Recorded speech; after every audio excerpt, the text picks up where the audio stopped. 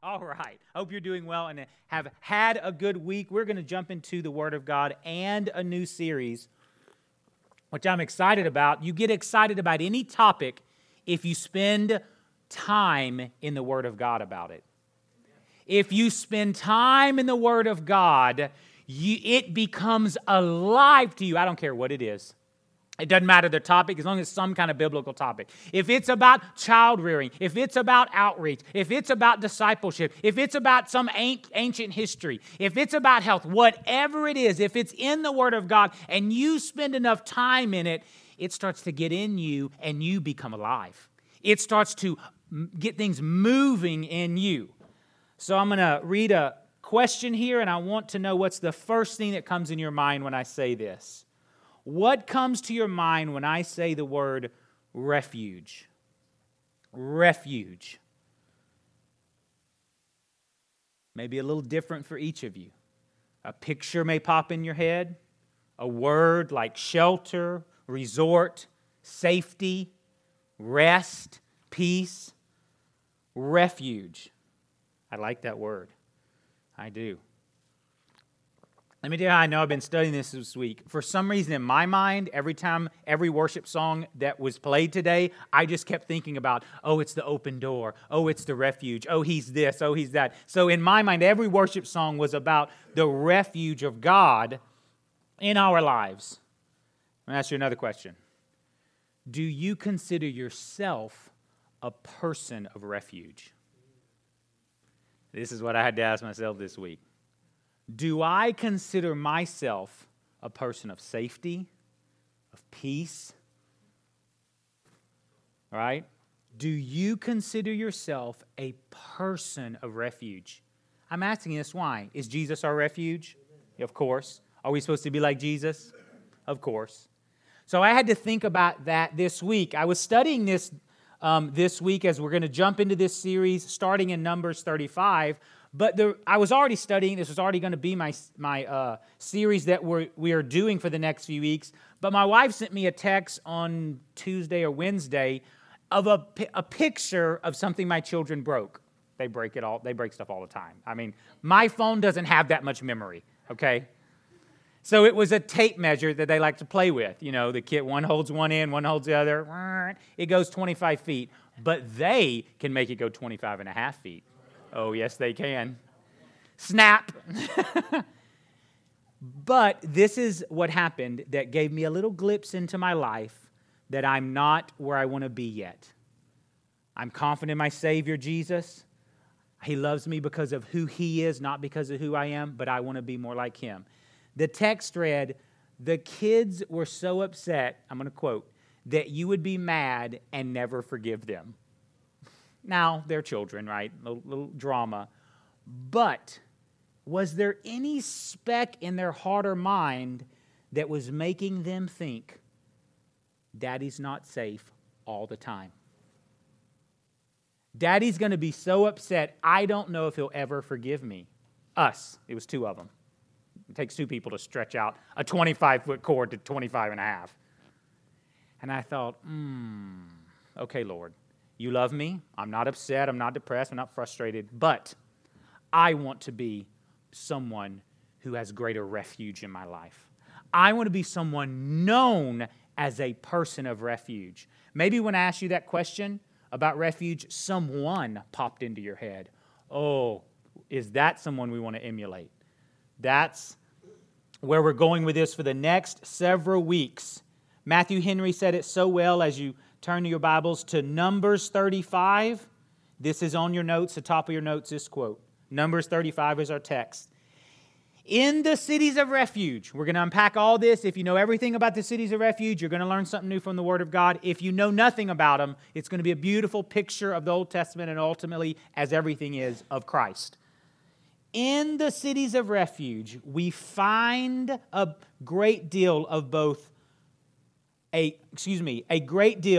of good moral law, truth, right, righteousness, not sin, of good moral law, and of pure gospel grace. That's a good life, huh? I want to be a city of refuge. All right, so turn in your Bibles to Numbers 35. We're going to set this story up here. Children of Israel are getting ready to go into the promised land. Jordan River, they're on one side, they're looking at Jericho. The walls are not down yet. It's a future ghost town, but not yet. They're looking at the might and power of Jericho.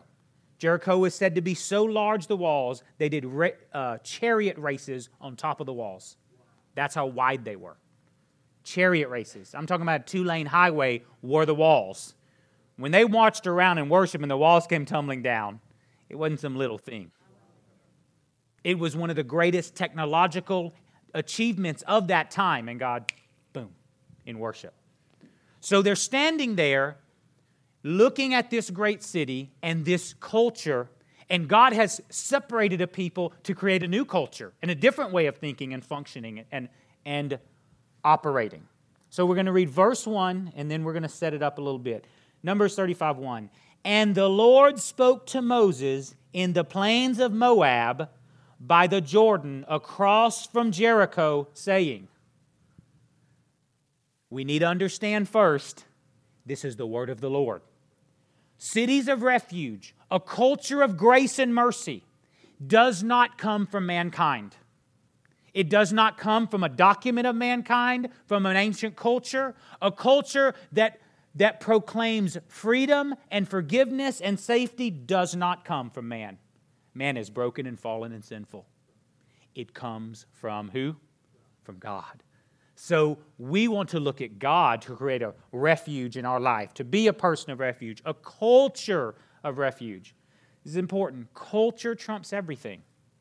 The culture you have in your home trumps what you say and do. The culture that you produce is the most powerful thing, right? You've heard of the statement of work culture. What's the work culture? The work environment. And that is the feeling, the attitude, what controls the way we do things, how we say it, all that. I want to have a culture of refuge here at this church.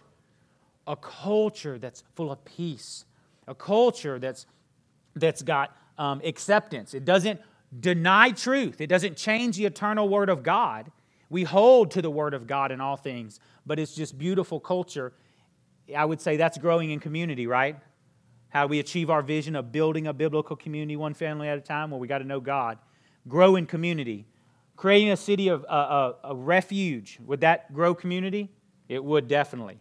So we see that Moses hears from God in the plains of Moab, looking at Jericho and saying, when you go in there, you're not going to do things the way these cultures have done them. You're going to do them differently. All right, so let's pick this up. Numbers 35:6. Now among the cities which you will give to the Levites, you shall appoint 6 cities of refuge. It's going to be 6 of these special cities, to which a manslayer, someone who kills someone by accident, we'll unpack some of this week. Obviously, it's a big, long series, so you have to come to every service. There. And to those who you shall add 42 cities. So all the cities you will give to the Levites shall be 48 cities. Remember, the Levites, that tribe of Levi, had no possession in Israel. They go into the promised land. Judah gets a big old chunk of land because they're big. Simeon gets a big chunk. Dan gets a small chunk because they're smaller. The Levites get no possession of land. So where are you going to put them? Can't all camp around the tent there. Can't all live around the temple. What are you going to do? You want them all in one place? No, God doesn't want them all in one place. Every tribe will have Levites everywhere. 48 cities. I'm getting ahead of my notes there. But it's really good. That's why I got ahead of my notes. You will give to the Levites, shall be 48 cities. These shall be given with their common land, and the cities which you will give shall be for the possession of the children of Israel. For the larger tribe you shall give many, for the smaller tribe you shall give few. Each shall give some of its cities to the Levites in proportion to the inheritance that it each receives. Verse 9. Then the Lord spoke to Moses. So again, reiterating, he's going to make it clear to Moses, this is the culture you're going to produce because my people are going to be people of refuge.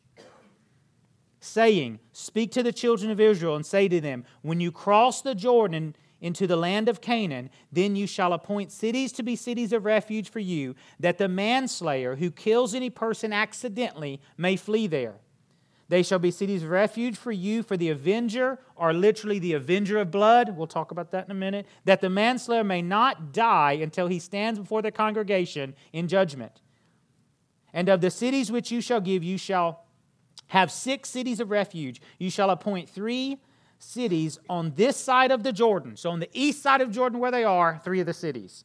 And 3 cities you shall appoint in the land of Canaan on the other side, which shall be cities of refuge. These 6 cities shall be for refuge for the children of Israel, not only them, for the stranger, non-Israelite, and for the sojourner among them, that anyone who kills a person accidentally may flee there. All right. Well, I have to do a long intro here because this is like a long time ago, right? This is an Eastern culture, not a Western one. So let's understand why does God do all this in this culture at this time? Well, there's a reason.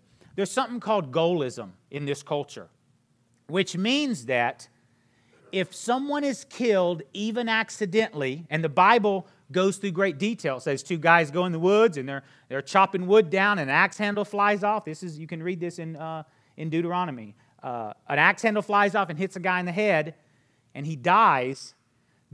There is a family member, it's usually the oldest living son of that family, who's obligated to take care of business, to kill him. This is called goalism. It was prevalent in all of this culture. It still exists somewhat in our culture. But let me back all this up and put all this together so we can understand before we jump in our notes. We see this in Genesis 4. Remember, Cain kills Abel, right? So Cain kills Abel. God comes and says, where's your brother? He says, what, I'm my brother's keeper? What does God say? The blood of your brother is crying out from the ground. You're a murderer. And he pronounces his punishment. He says, look, you've been right in the middle of the greenest thumb ever. You can grow all kind of crops. You're phenomenal at it. It's like the curse that was on Adam. You're such a great crop. Grow, everyone loves you. It's not going to be like that anymore. You're going to struggle your whole life, and you're going to be a bit of a vagabond. And he says, my curse is more than I can handle. My punishment is more than I can handle. And he says, oh, and Cain's talking to God. If I leave and you drive me out, I'm going to be a dead man because everyone's going to want to kill me. Why? I killed my brother. There's not a lot of people on the planet at this time. Everyone knows who Abel is. Everyone knows he was murdered, and everyone wants to get justice for him, and that's relatives. They're going to kill Cain. God says, okay, I'm going to put my mark on you. No one's going to touch you. Or 7 times is going to come on their head. This is a picture of this. We see it also in Genesis 9, right after the flood. I'm going somewhere with this. Just stay with me. Genesis 9. God's promise to Noah right after the flood, 9:6. Whoever sheds man's blood, by man his blood shall be shed. For in the image of God he made man. It's this goalism that exists. There is always a price for the shedding of blood that has to be paid. Goalism. So that's all this ancient Eastern culture. We actually see it in our culture too. Let me fast forward to Europe in the 14th century. So y'all know the famous story of Romeo and Juliet. You heard that and I had to do it or whatever. Okay, so Romeo and Juliet. You got 2 families in Fair Verona, the Capulets and the Montagues, right? Well, they're fighting. They're in it. We don't know why. The story starts and there's a big battle. That's probably because a guy wrote it. And when you start a show, just have somebody fighting and guys will watch it. So what happens is they have a party, and don't ever leave teenagers unattended at any party. I did youth ministry 16 years. Don't do it. So Romeo and Juliet fall in love. All right, well, there's a problem. Everybody's fighting. No one likes each other. Juliet has a hot-headed cousin named Tybalt. If I'm mispronouncing my Shakespeare, it's not my field of study. Tybalt. He's hot-headed and he's mad that Romeo has fallen in love with his cousin. So Tybalt's friends are hanging out, and guess who they meet? Romeo and his friends. Well, like boys, teenagers, they get into it and start fighting. They get mad, and they're yelling at each other. They got their hands on their swords.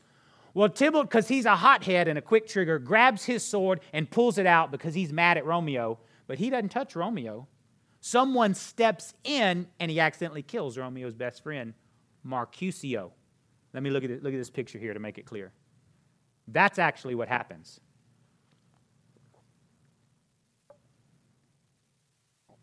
Even though Tybalt was a hothead, he was not trying to kill Mercutio. He didn't have a beef with Mercutio. He was mad at Romeo, but he accidentally kills Mercutio. Now, Mercutio dies. They all abandon it. All this stuff's happening. The cops coming or whatever. So Romeo has a good friend, and he tells him, let this go. This is not going to end well. Let it go. And Romeo does something. Way before he died, this is the first murder. Before Juliet died, this is the reason they end up dead.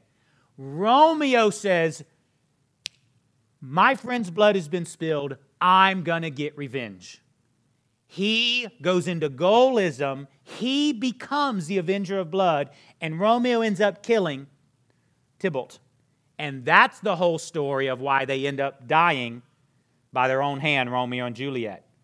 Romeo becomes this person. He says, I'm not letting anything go. You're gonna die for this. Let me tell you a quick picture of our own history and culture where this exists. Next picture. This is just a History Channel thing. Famous actors. The Hatfields and McCoys. You killed my brother, there ain't no refuge here. You're going to die too. In fact, I love the quote. Never forgive. I don't know if you can see it. Never forget. This is the culture that exists in the world. This is the unredeemed, sinful, godless, graceless, mercifulness culture. This is it right here. We see it in our own lives. Now, 150 years ago, they just shot you with your 45, with your 45. That's not what happens today. It may be character assassination. It may be blame. It's other things that keep us from being a city of refuge, a person of refuge. It's not physical violence usually. Okay? If the cops come bursting in the door and arrest you, it was physical violence. I don't know what you did last night. Okay. This is the culture that's going on that is prevalent in the world. And God is going to create a new people, a new culture, a new way of thinking. Okay, thank you for your patience in all of that. Hopefully that kind of paints the picture. Now let's get to the Word of God here. Y'all good? All right. Let's look at this. Now we're back in Numbers 35. Let's read 6 and 7. Now among the cities which you will give to the Levites, you shall appoint 6 cities of refuge to which the manslayer may flee, and to these you shall add 42 cities. So all the cities you will give the Levites shall be 48. These shall be given with their common land. 48 cities all over Israel, everywhere. Let me show you a messy picture. Watch this picture right here. Man, that's a mess. I could not make heads or tails of that. Can you guys? I don't know where one starts and one ends. Now, I want you to look at that closely. That may look like a little bit of chaos to you. That is strategically the hand of the living God. Strategically. I couldn't even figure out where one city started and where one ended. I need a pie chart or something. They're everywhere. You couldn't leave one city and get to the outskirts of another town, and there were Levites there. Now, who are the Levites? Dedicated to God. Professional studiers of the Word of God. Proclaimers of the Word of God. Encouragers. If you're full of the Word of God, are you an encourager? Yes, you are. If you're full of the Word of God, are you someone who walks in faith and confidence? Amen? If you're full of the Word of God, can you walk into a rough situation and just say, well, I'm just going to proclaim the Word of God? Does it make a change? Yes? If you're full of the Word of God, in a difficult situation, you're trying to figure out what's the decision that needs to be made. You'll have some wisdom. Oh, also, what did the Levites do? They're the ones who did the sacrifices. Is that right? So every city had what in it? Blood in it. Every city had sacrifices in it and blood in it. All right, let's get to our notes here. Boy, they are just everywhere, aren't they? Number 1 on your notes. Close, godly influences create a culture of refuge. No matter where you lived in Egypt, was there a Levite city close? Was there a group of them stuck in there by the hand of God? Was it? You and I need relationships and people and environments that are close to the things of God. That is the hand of God that created that culture. Don't have all your best friends that don't know Jesus. If they're your acquaintances, that's fine.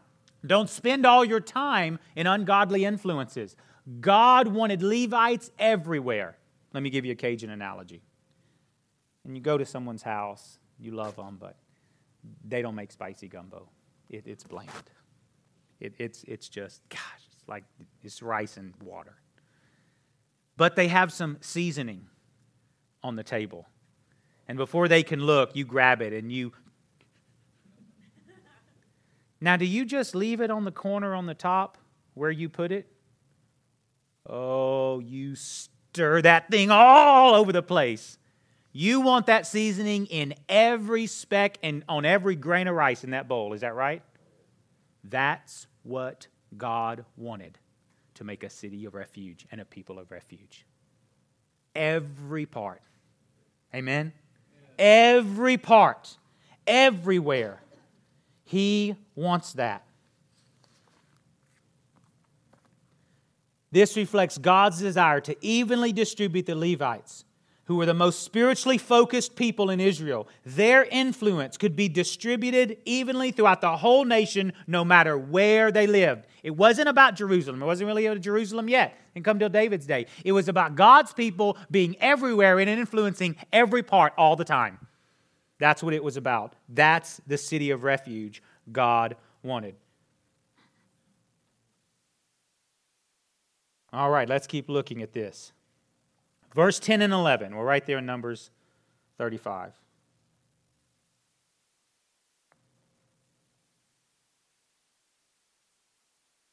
Speak to the children of Israel and say to them, when you cross the Jordan into the land of Canaan, then you shall appoint cities to be cities of refuge for you, that the manslayer who kills any person accidentally may flee there. They shall be cities of refuge for you from the avenger, that the manslayer may not die until he stands before the congregation in judgment. Okay, wait a minute, Lord. I really appreciate that you're giving us this land of milk and honey. This is so great. Thank you, God. But just so I understand, we're going to get there, and the first thing you want us to do is to give some of it away? Am I hearing you right there? We're going to get there. It's yours. It's all His. He gave it to him, right? And the first thing you want us to do is carve out a place for every Israelite. It was 1,500 feet for their crops and another 1,500 feet for their cattle. It's about a half a mile space in each city. You want us to carve out all that and give that to them the first thing. Like we can't even put a tent peg in the ground? No. The Levites were His. That's what He says. They're mine. And I want you to give them a place right there. Tell you about making a city of refuge. Making a home of refuge. Do not ever be deceived. There is one thing, and it's a glorious thing, not a bad thing, that is required for you to be a person of refuge or you to have any place that is a place of refuge. Number 2 on your notes. Sacrifice creates a culture of refuge. Sacrifice is the only thing that creates a culture of refuge. Just look at the life of Jesus and look at the cross of our Savior, if there's any questions about that. Amen? Y'all know that. This is not to make us feel bad. This is to encourage us, inspire us, let us know. Anybody come in tired? Anybody served other people all weekend? Huh? Yeah. Anybody got up early to take care of things here at this church? Oh, they did. Anybody come and set up all this? Other kids being taught the Word of God over there and right there? Yeah. Absolutely. And it's a glorious, wonderful thing that they're sacrificing to create a place of refuge. It is the most beautiful, wonderful thing that about exists on this planet. There's a great quote. The value is determined by sacrifice. Where there is no sacrifice, there is no value. Right? So true. If you're new with us, we have a wonderful church. Wonderful. Y'all probably wondering what this was up here. You couldn't even focus because you saw that Reese's bag, didn't you? It was hard for me to focus. This thing was here all week.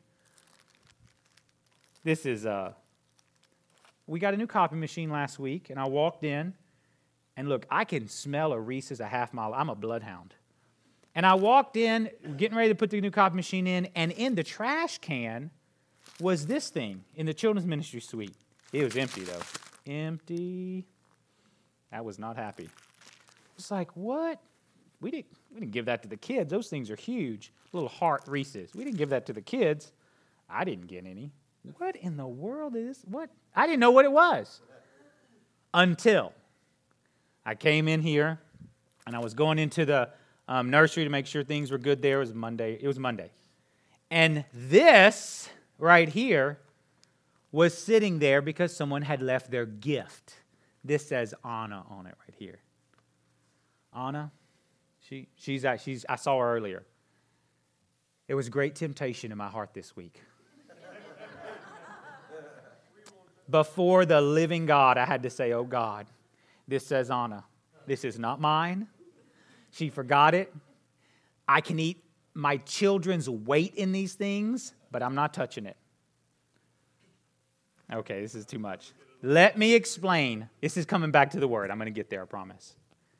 Anna is a precious servant here. She does our children's ministry. Is that what she's doing now?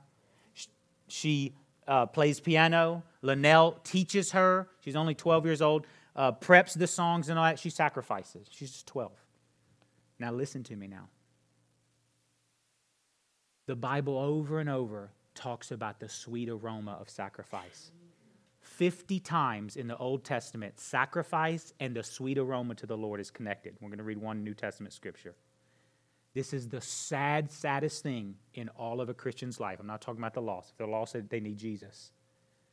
That if we don't understand and live a life of sacrifice, you never get to experience the sweetness of it. The sweetness. This is just a gift from children's director saying thank you so much. Thank you for sharing God's love with our kids. When I saw this, I thought, that's what it is. That's what it means to sacrifice for the Lord, and this is what the Lord does for us. I thought, oh, I am so glad I didn't eat that. I would have ruined that illustration. Never, ever stop because there's a sacrifice or it gets hard. Never do that. Oh, don't do that in your life. Oh, continue and strive and grunt and strain and let God make that a sweet aroma to Him and let Him give you the sweetness. Oh, the joy. What does the Bible say? For the joy set before Him, He endured the cross, despising its shame because He knew the sweetness. He knew what it would be at the end. Sacrifice is the way you get to a place of refuge. All right. I'm going to give this to Anna's mom, not to her brother, because her brother doesn't have the strength that I possess. Don't even come up to the front row, young man. That is for a mother to give to her daughter, or there'll be sin in the camp.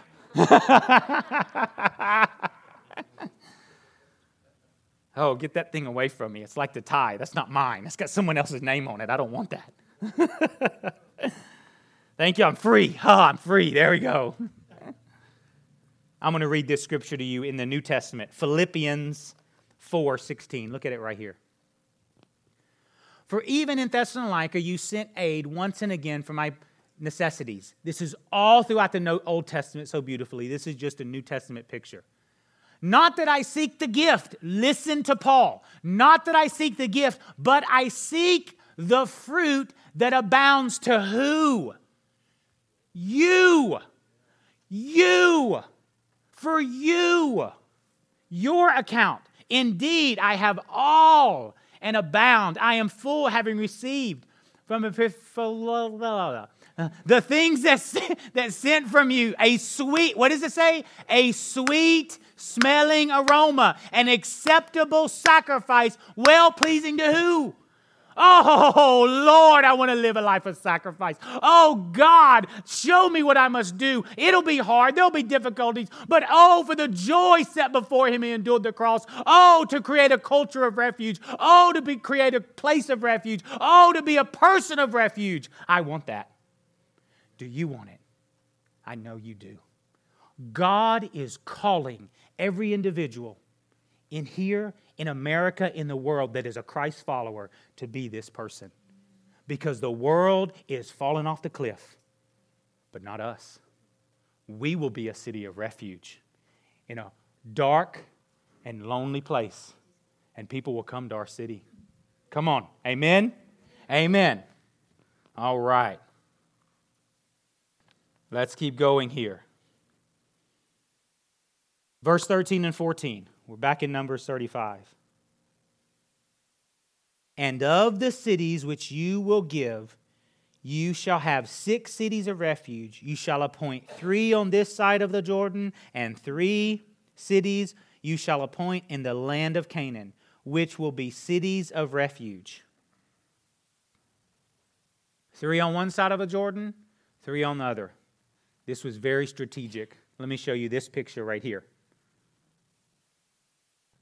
This is them in Israel. See the Jordan River, there's the Sea of Galilee, the Dead Sea, and they're split in half. Now this is the neat thing about this. Every city, no matter where you were in in Israel, no matter where you were, you could get there in one day. Salvation was accessible that one day from the avenger of blood who was after you. One day. They said a man could run there in a half a day. But even someone who couldn't run, too old, too whatever, one day you could reach it. Now that is beautiful. That is the hand of God. Let me tell you what that is. Number 3 on your notes. Availability creates a culture of refuge.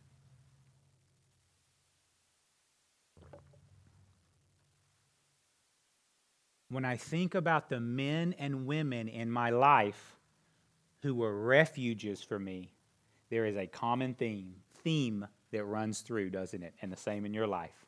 What is it? They were there for you, weren't they? Why is Mama a refuge? Mama's there, right? When I think about the men in my life, when I was 18 and 19 and 20 and just dumb, didn't know what to do and whatever, they were there for me. That's how you create a culture of refuge. Availability. Amen? So simple, but so true and profound, and we need to reflect and think about that. No matter who they were, a stranger, a non-Israelite, a sojourner, salvation was one day away. They could get there before the sun set. There's beautiful pictures in the Old and New Testament. Let's look at Psalms 46. 3 times the psalmist here talks about refuge. There is a typo. It's Psalms 46, 7, not 6. I'm going to read 1, 7, and 11. It'll be correct on your screens. Psalm 46, 1. God is our refuge and strength, a very present help in trouble. That sounds like availability to me. A right here help in time of trouble. Verse 7. The Lord of hosts, that's a military term, is with us. The God of Jacob is our what? Refuge. Verse 11. The Lord of hosts is with us. The God of Jacob is our refuge. Oh, what a beautiful picture of availability. And there is no greater example than our Lord and Savior. Let's look at Mark 6. Ooh, I got to go. Mark 6:31. The disciples just finished a long but very successful mission trip. They just get back to Jesus and they're tired. Verse 31 of Mark 6. And he said to them, come aside by yourselves to a desert place and rest a while. For there were many coming and going, and they did not even have time to eat. So they departed to a desert place in the boat by themselves. Look, if I want to get to the marsh, I just get occasion with his boat, and no one else can get to me, right? But the multitude saw them departing, and many knew him, and ran there on foot from all the cities, arriving before them, and came together to him. He thought he was going to have some downtime. And Jesus, when he came out, saw a great multitude, and was, what does that say? Moved with compassion. A mixed multitude. Everywhere in the Bible where it says multitude, it's not just Israelites. When it says multitude, there's some non-Israelites, maybe some Romans stuck in there, maybe a Samaritan or two. Remember, Galilee was only half Israeli at the time of Jesus, where he spent 80% of his ministry. Only half of it was Israeli. It was the gateway to the world. Remember, it was in the north. That was the trading routes. There was all kind of mixed people, a couple million of them, all in that huge area of Galilee. He saw the multitudes. He was moved with compassion for them because they were like sheep not having a shepherd. So he began to teach them many things. When the day was what? Far spent. His disciples came to him and said, this is a desert place, and already the hour is late. He's been available to them all day, after the busyness the day before, and then that's when it goes in the feeding of the 5,000. They say, look, you got to get rid of these people. He goes, no.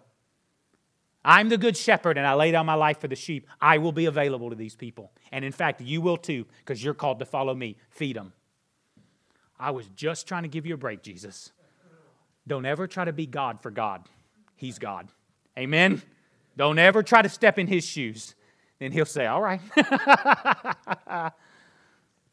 Availability creates a culture of refuge. Come on, do we want this? Oh, I want it. I want it everywhere I go. I want it in my home. I want it when I go to the gym. I want it in this church. I want it in the morning. I want it in the noonday. I want it in the evening. I want it. Because I only have one life to live. And all the good I can do in this life, let me do it now. I will not pass this way again. Amen? Come on, you got to want it. I mean, you got to grab that cross and hold on to it with everything you've got. You got to want it. Amen. All right. Ooh, that's a lot for today. We're almost done. Let's round home here. Verse 15. Back to Numbers 35.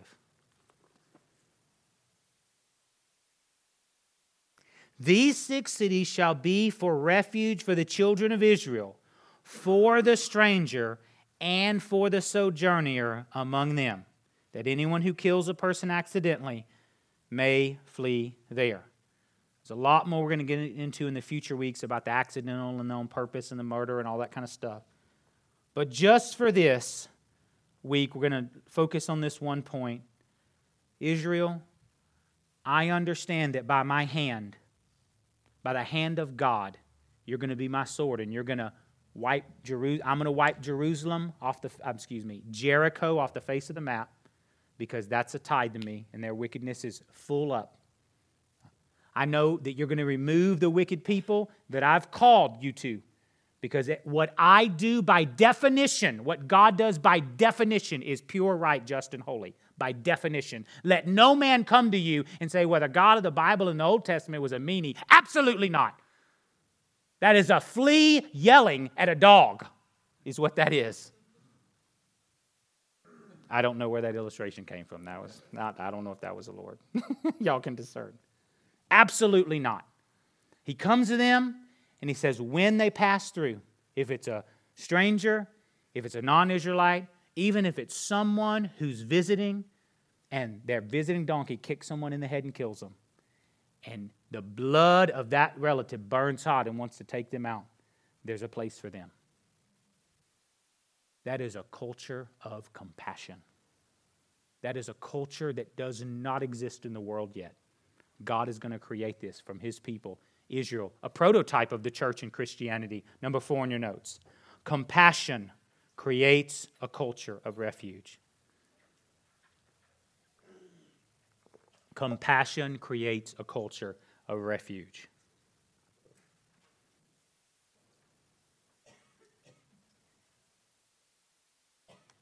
Let's stand up. Come on, stand up, stretch it out. Don't come to that front row right there.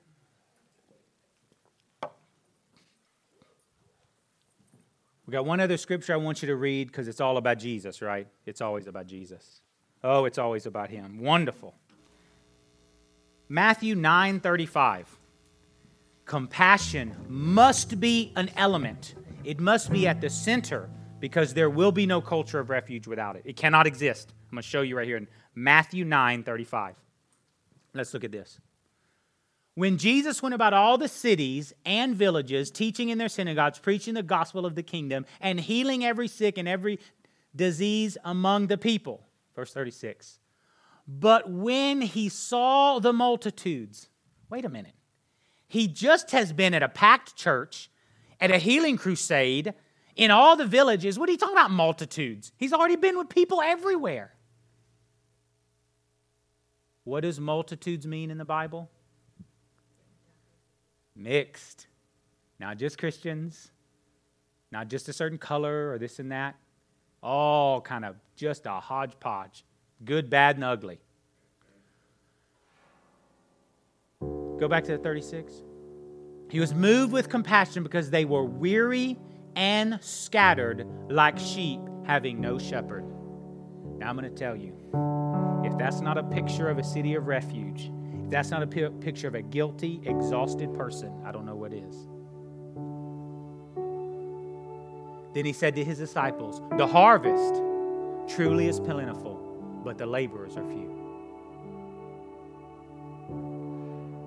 Therefore, pray the Lord of the harvest to send out people with compassion, because that's the only way we're going to do it. The harvest, send out laborers into His harvest.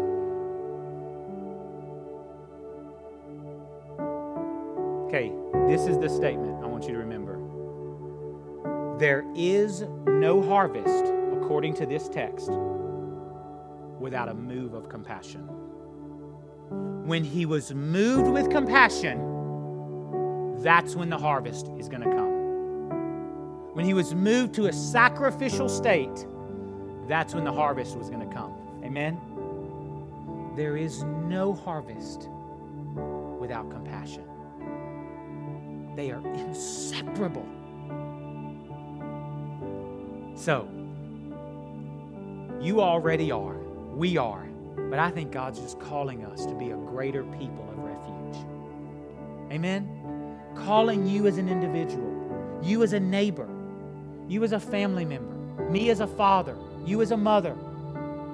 Oh God, how, Lord, you can do this by the Holy Spirit. With me, it's impossible. With man, it's impossible. But with God, all things are possible. All right, come on, just a couple minutes, you and Jesus. Put that picture up of refuge. And I want you to just look at that picture and reflect. The man running.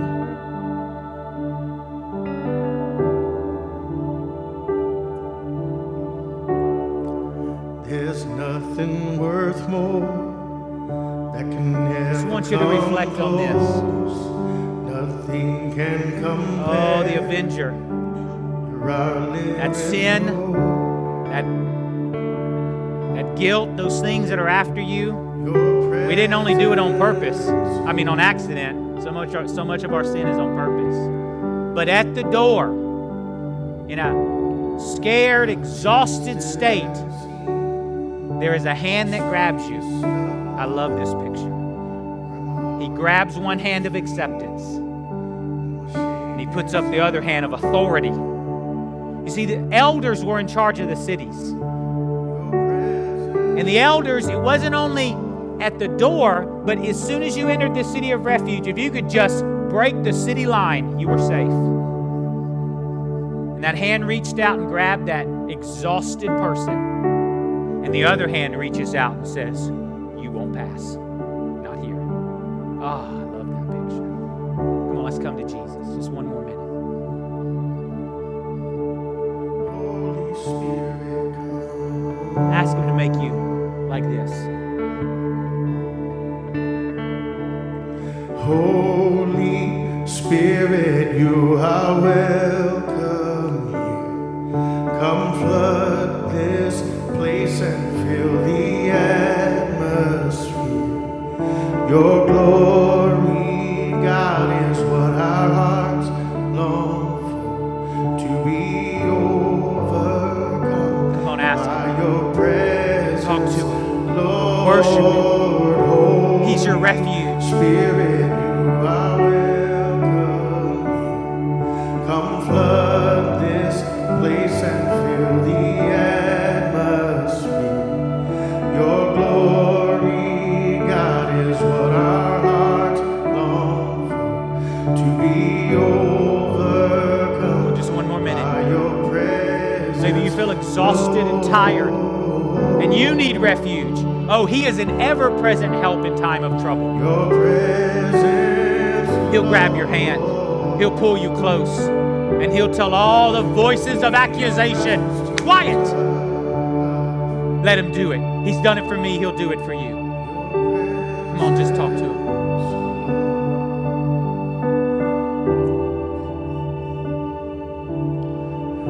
let us become more aware of your presence. Let us experience the glory of your goodness. Let us become more aware of your presence. Let us experience the glory of your goodness. Let us become more aware of your presence. Let us experience the glory of your goodness. Let us become more aware of your presence, Lord. Let us experience the glory of your goodness. Let's come to Him all together. Let's come to Him because it wasn't only a person of refuge. He didn't make an individual of refuge. What did He make? Cities, congregations, groups of His people that were refuge. Let's come together. Lift your hands if you feel comfortable. Just lift them up to the Lord. Oh Lord, we come to You. We may not see ourselves as much of a refuge, but You are our refuge and You are in us.